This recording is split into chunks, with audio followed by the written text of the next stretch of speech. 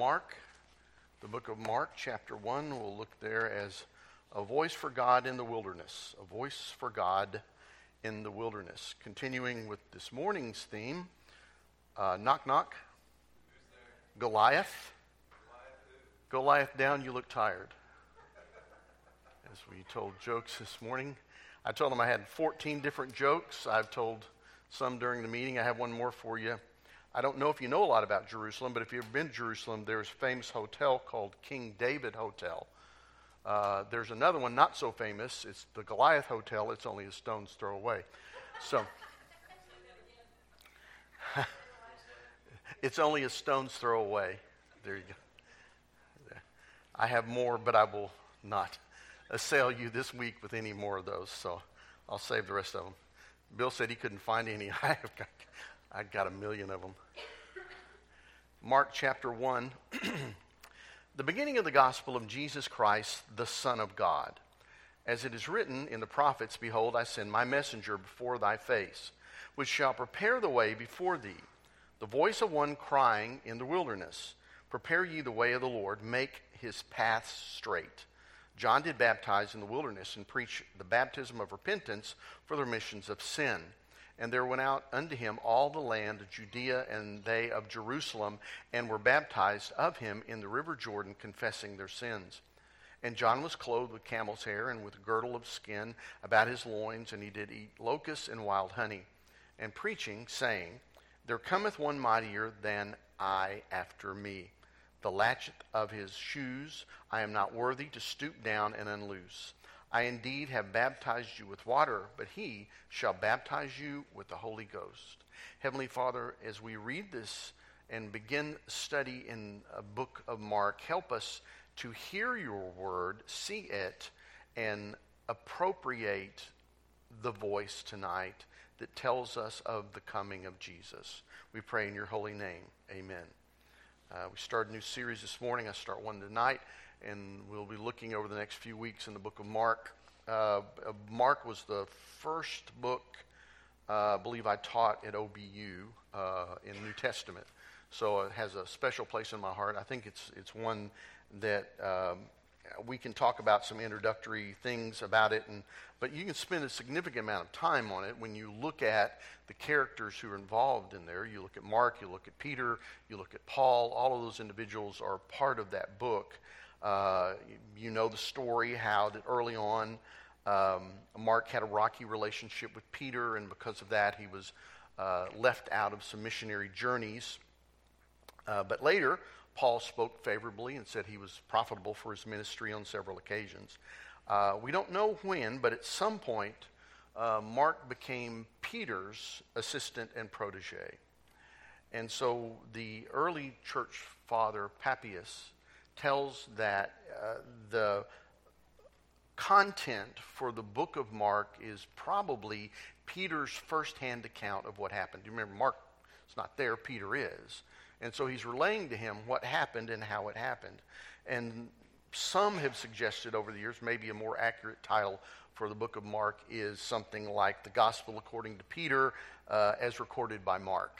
As you look at the New Testament, there are 3 books that see things together, and it's called the Synoptic Gospels, Matthew, Mark, and Luke. The storyline is similar. If you line them up, they tell a lot of the same stories in the same order.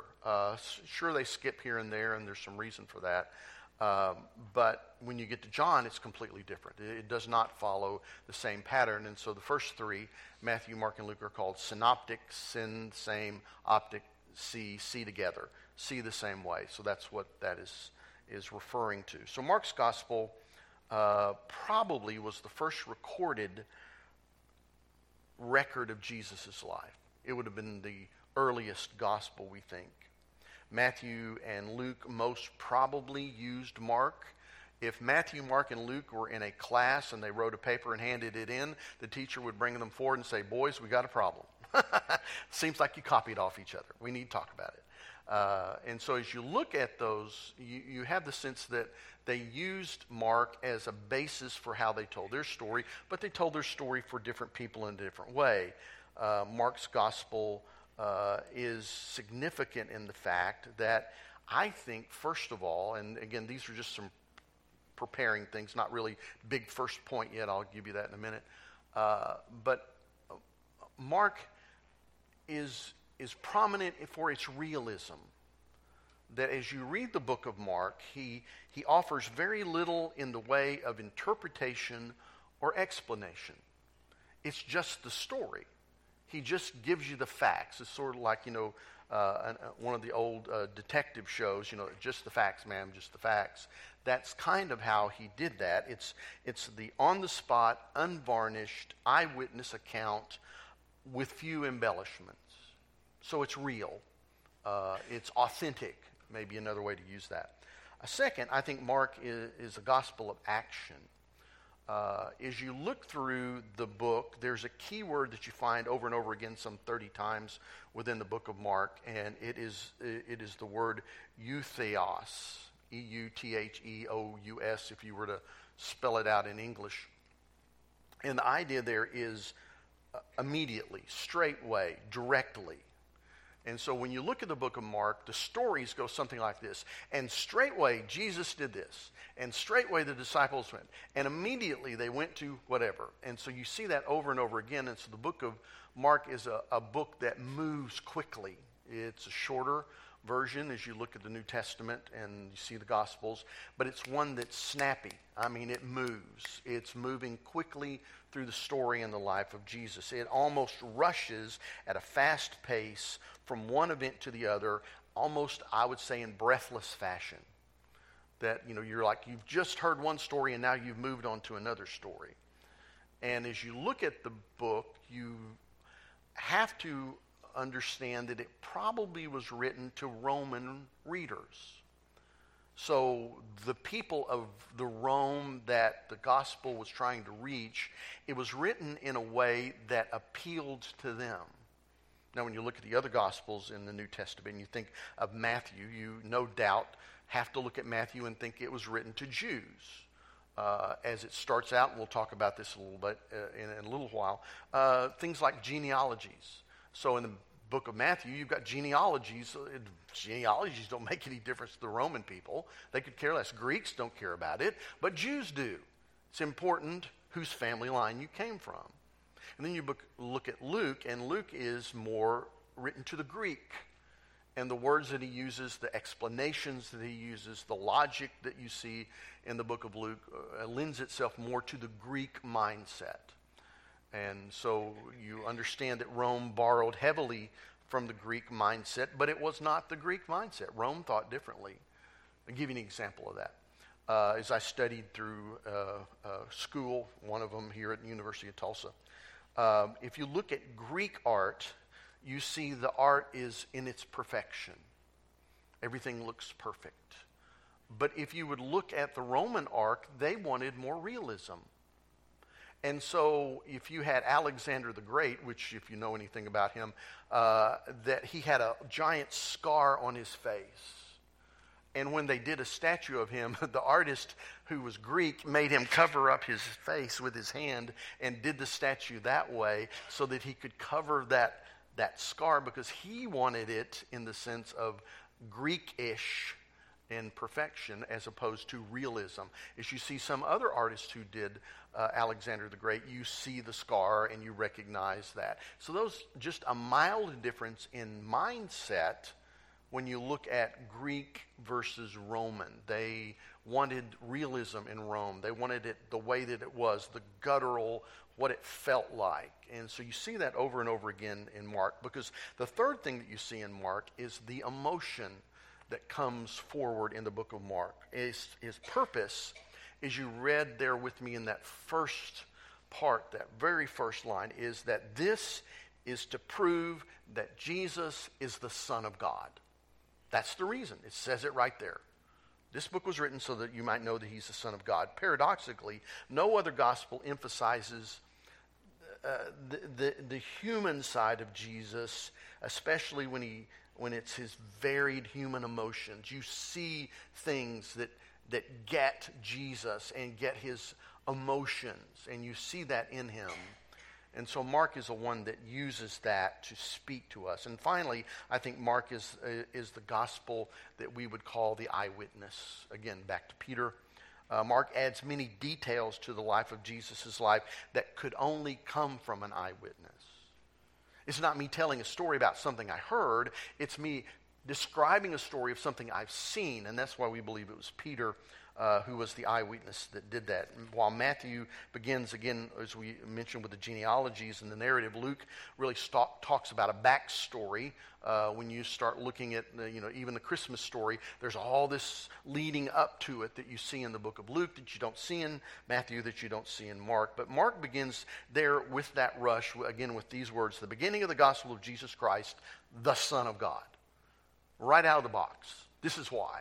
This is who he is. And that introduction is short and sweet. That's the introduction. It's not like Matthew and it's not like Luke. And I hope that you can see why it's looked at as unvarnished and comes across as straightforward in the first verse there to show that he was. And the reason that the way that he showed that he was the Son of God was through his miracles and his life. So miracles are very important here. You recognize in the New Testament that the Sadducees did not believe in miraculous, didn't believe in afterlife, didn't believe in angels, where the Pharisees did. So in the New Testament here in Mark, you get a lot of stories about the miracles and how he is the Son of God, and because he was born the Son of God, he could do that. Now, not born in the sense of some sexual relationship between a God and a man. Remember, you look in the New Testament history of Rome and Greece, and they had that mindset that gods would come down and they'd have sex with women, and there'd be a demiurge or some sort of half-between God or whatever. And so you have to delineate the difference in the New Testament, in the book of Mark, in that story, that the Spirit of God overshadowed Mary and did something different that was not in the way that Greeks or Romans would see a birth. And you look at it really more in a term of endearment to show that God the Father has a special relationship with Jesus, the second member of the Trinity. And so you see the Father, Son, and the Holy Spirit, and you see them as God. You don't see them as something separate, but in the way that he presents himself as a deity. He, Jesus, was fully God and fully human. You can't separate that. There wasn't, again, it's not a demiurge is the word that's used for something in Greek or Roman pantheons, that it's something that's half man and half, no. He's fully God and fully human. And so that in itself is a miracle. So Mark begins there in the first chapter, and he talks about John the Baptizer. He's called John the Baptist. Now, there weren't any denominations. I have had people call me early in the morning after they've read the Bible all night and said, Brother Marty, was John the Baptist Southern Baptist? No, I don't think he was. Not that I know of. There weren't any. He wasn't the first Baptist preacher. I read a story about a friend, and I read it because he was Nazarene, and so he'd gone to the Nazarene University up in Oklahoma City. But there were a lot of Baptists that went to Nazarene University as well. And so as they were debating things back and forth between being Baptist and Nazarene, they'd spar back and forth. And so one of the Baptist boys said, well, you know that John the Baptist was Baptist. And then the Nazarene go, well, you know Jesus was a Nazarene. So I guess he said he won that line of reasoning. But, when you look at John and you look at the gospel story, what is it that we can learn from him? I think we learn a number of things, and here we start with that voice that we're going to talk about, point number one. The other was just getting you to the mindset of what Mark is as far as the gospel. Point number one. First, John teaches us what our calling is. John. Mark is the gospel, but John is the subject of the first verses we're looking at. So John, the baptizer, teaches us what our calling is, and that is this: to prepare the way for Christ in people's lives and point them to Jesus. Our calling is to prepare the way for people's lives and point them to Jesus.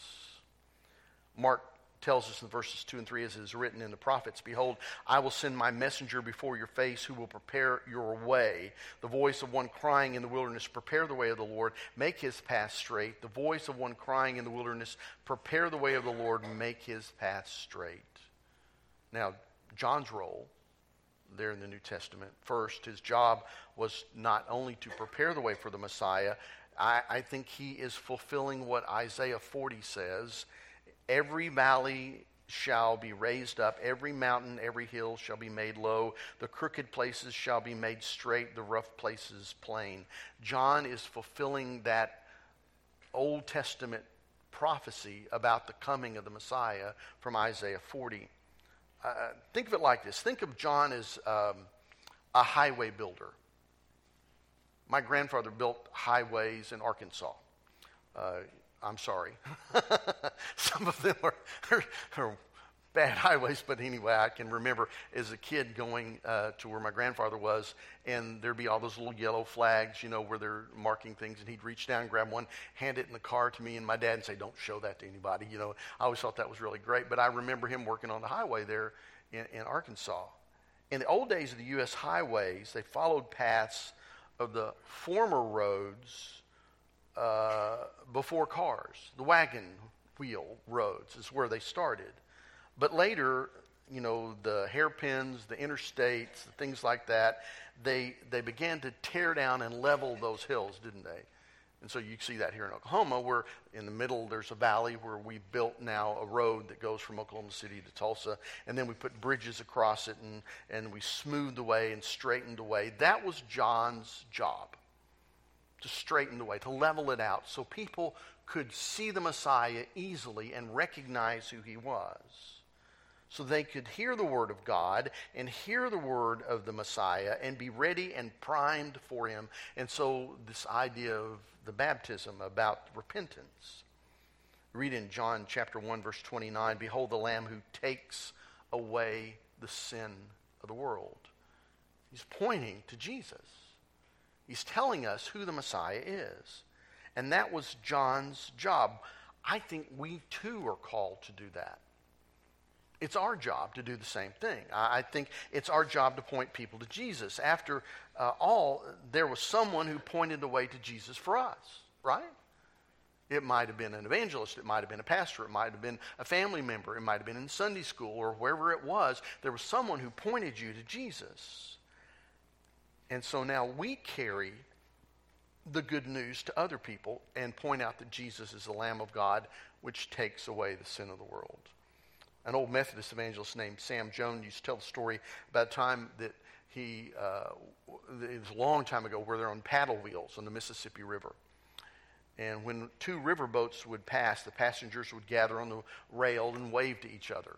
It's slow moving. It's not like it is now at 70 miles an hour. You can't look up, but they could wave and see the boat coming. One day, two paddle wheel boats were passing each other, and a man who ran the boiler on one of those boats jumped up on the deck and said, "Look, look," to the other boat.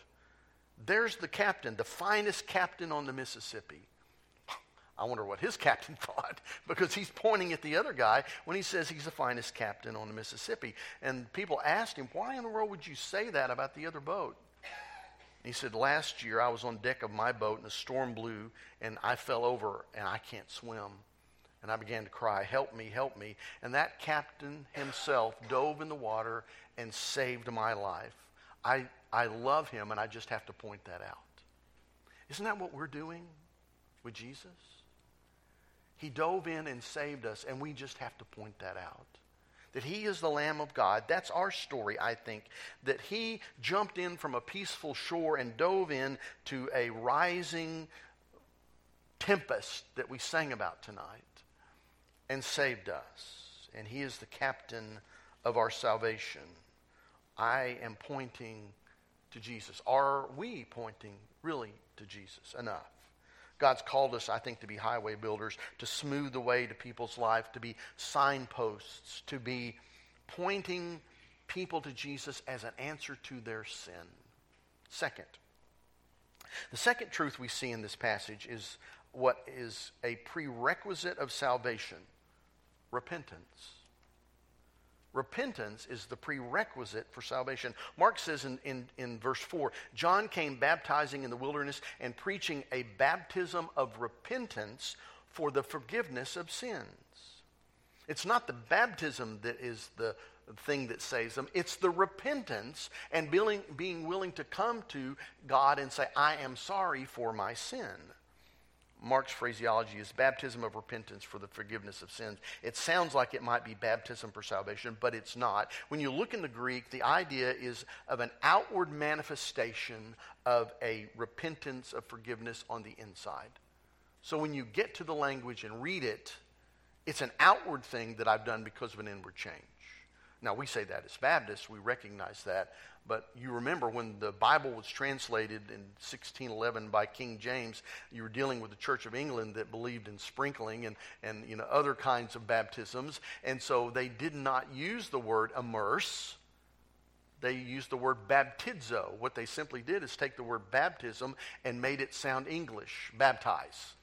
So they didn't translate it. They transliterated it. They moved it over into the language as it sounded, not as it should have been translated. So that's where we get the word baptize from. John's audience, as you know, were Jews. That's who he was speaking to. They were familiar with baptism.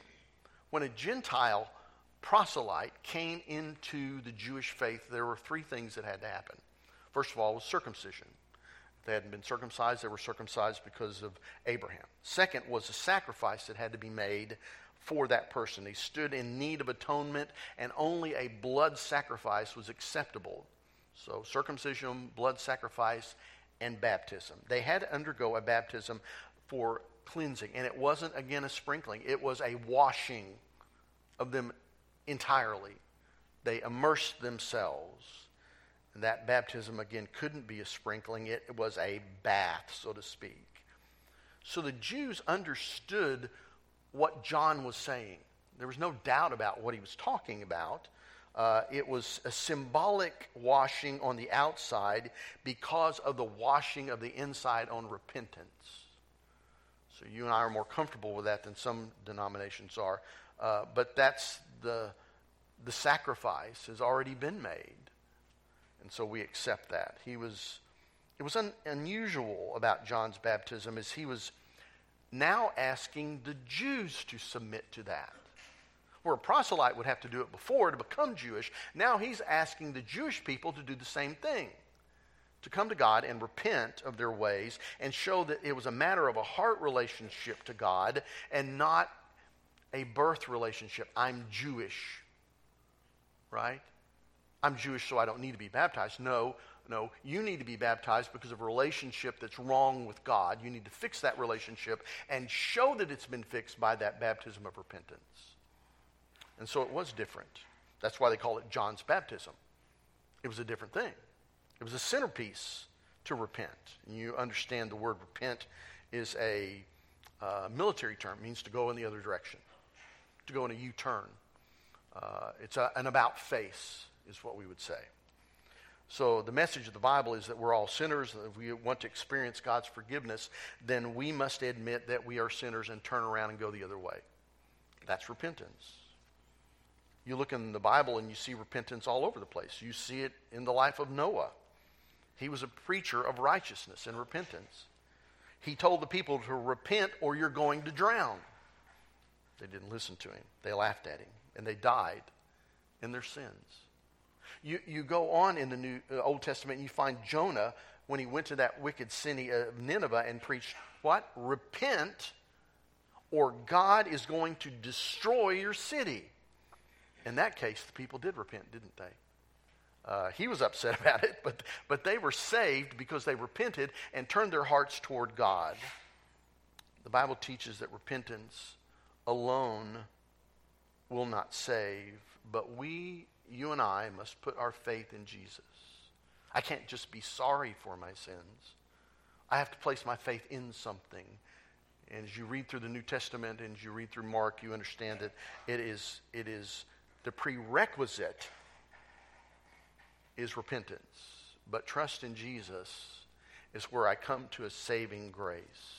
and I understand what my sin is. It's not been overlooked. I've gone in another direction, and I recognize I need someone to forgive me, to make that sacrifice like the proselytes had to do. Sacrifice had to be made, and that was made in Jesus. He is our only hope for salvation. Again, the song we sang about that, I think, this morning. Third, John teaches us in this passage that kingdom living is more about Jesus and less about me. Kingdom living is more about Jesus and less about me. You look at verses 5 through 8 here in what we've read earlier. Then all the country of Judea and all of Jerusalem went out to him and were being baptized by him in the Jordan River, confessing their sins.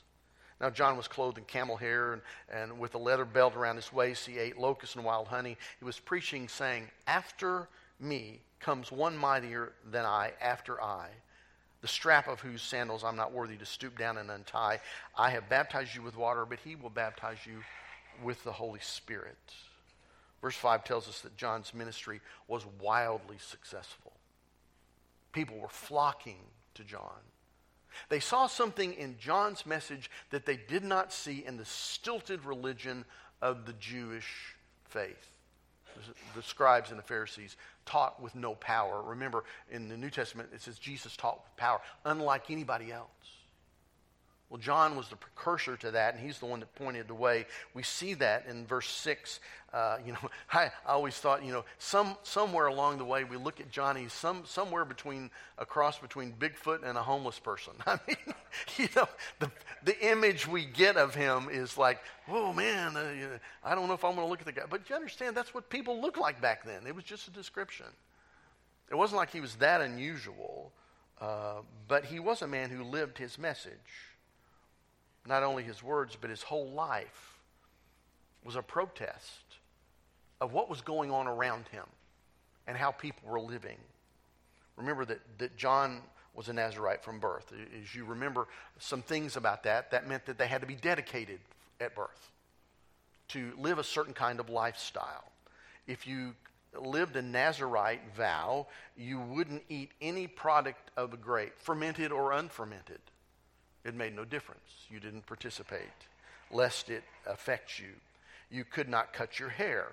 You could not come near a dead body because it would defile you. There were certain ways of a Nazirite vow. Now remember, talking about Jesus being a Nazarene, that he lived in Nazareth, is different than a Nazirite vow. Many people see them as the same and confuse that.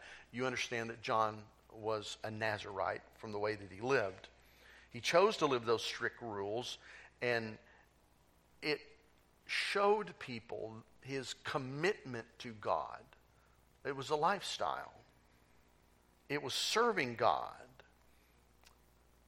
But yet he had this giant congregation. He never played the mega pastor, card where he, drove up in an expensive car and wore the newest clothes and lived in the biggest house or anything like that. He lived a completely different life, a simple life, a life of self-denial. Isn't that what we're called to do? The same thing, to deny ourselves and to take up our cross and to follow him. He recognized that his job was to magnify Jesus, not himself. He was not, he said, even worthy to untie his shoes. The lowliest slave would meet people at the door, unlatch their shoes, wash their feet, and then they would come in from the outside refreshed. That's why it was so scandalous when Jesus knelt down at the Lord's Supper and tied the girdle basically around himself with the washcloth, and he washed the disciples' feet, and they're going, you can't do this. You're the rabbi. You're not a slave. You shouldn't be doing this. And then you remember Peter, well, if you're going to wash me, wash all of me. And he said, no, Peter, no, that's not what this is about. If he had claimed to be the Messiah, I think many of his followers would have believed him. If John had said, I'm the Messiah, they would have looked at him, we believe you, the way you live. But John didn't have a Messiah complex. He knew that he was the forerunner of the Messiah. He was not the Messiah. You know the story in the New Testament. John lost a lot of his disciples to Jesus. Some of them complained about it. Why don't you go talk to them? Why are they leaving? And he says, you don't understand. I'm not the Christ. I was sent ahead of him. I'm not the one people should cling to. He must increase. I must decrease. And so you look in the New Testament and you see that. We live in a culture where nobody wants to be number two, right? This year, it was in February, Kansas City whooped up on the Philadelphia Eagles, right? When it was all over with, the Philadelphia Eagle players never ran out on the field and said, we're number two, we're number two. No, that's ridiculous. Nobody would do that. We live in that kind of society that nobody wants to be number two. And yet, as we go in Christ, he must increase and I must become second. I must be behind. I have to take a step back. He is in the front and I am behind in the curtain, behind it all. I just bring people to him. I don't get credit for what gets done. And I think the truth is the greatest joy in our lives comes when we see people come to Jesus instead of us. They don't pat us on the back, but they talk about their love for their Savior now. They don't talk about their church. They don't talk about their friends. They talk about Jesus. That's the goal. He must increase. I must decrease. John's message was repent and be baptized. Show that there's been a change. Unless you repent, you shall perish. Likewise, he says. And so they were given the opportunity to do that. There's a town in Labrador, Canada called Wabush. It was isolated for a number of years, and it was almost impossible to get there. You could get there maybe if you had a dog sled, or maybe if you dropped in some way with a helicopter, but just getting there, you had to walk. There was no roads. Finally, Canada built a road in, but they only built one road in. One road in, one road out. If you want to go to Wabash, you had to go in one way. If you wanted to leave, you had to leave the same way. I think we have to recognize we have to turn from our sins and put our trust in Jesus. If you're already saved, I'm sure many of you are, if you're not all, let me ask you a few questions. Are you smoothing the way for others to see Jesus? Are you leveling the road for them so that it's easier for them to see who Jesus is? I think I do that by living a consistent Christian life. As I live a Christ-like life, people will want to know why, and I can point them to Jesus. Am I pointing them to Jesus through that witness of not only the way I live, but the way I speak? And I think finally, am I allowing Jesus to be magnified? Am I submitting more of myself to God every day so that he increases and I decrease? It is not about me, John said. It is about him.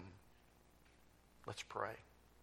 Heavenly Father, we come to you and thank you for the book of Mark and how it speaks to us of who the Savior is and what he has accomplished. Help us, Father, to be the levelers of the way to Jesus, to make the path straight and smooth so that others can see Jesus. Help us never to interfere or get in their way by the way that we live. It was clear in the New Testament time that the scribes and the Pharisees had gotten in the way, and there needed to be a change. And John showed that change to them. And then he showed them Jesus. May we help others see the way and the Savior. We pray in his holy name. Amen. God bless you. You're dismissed.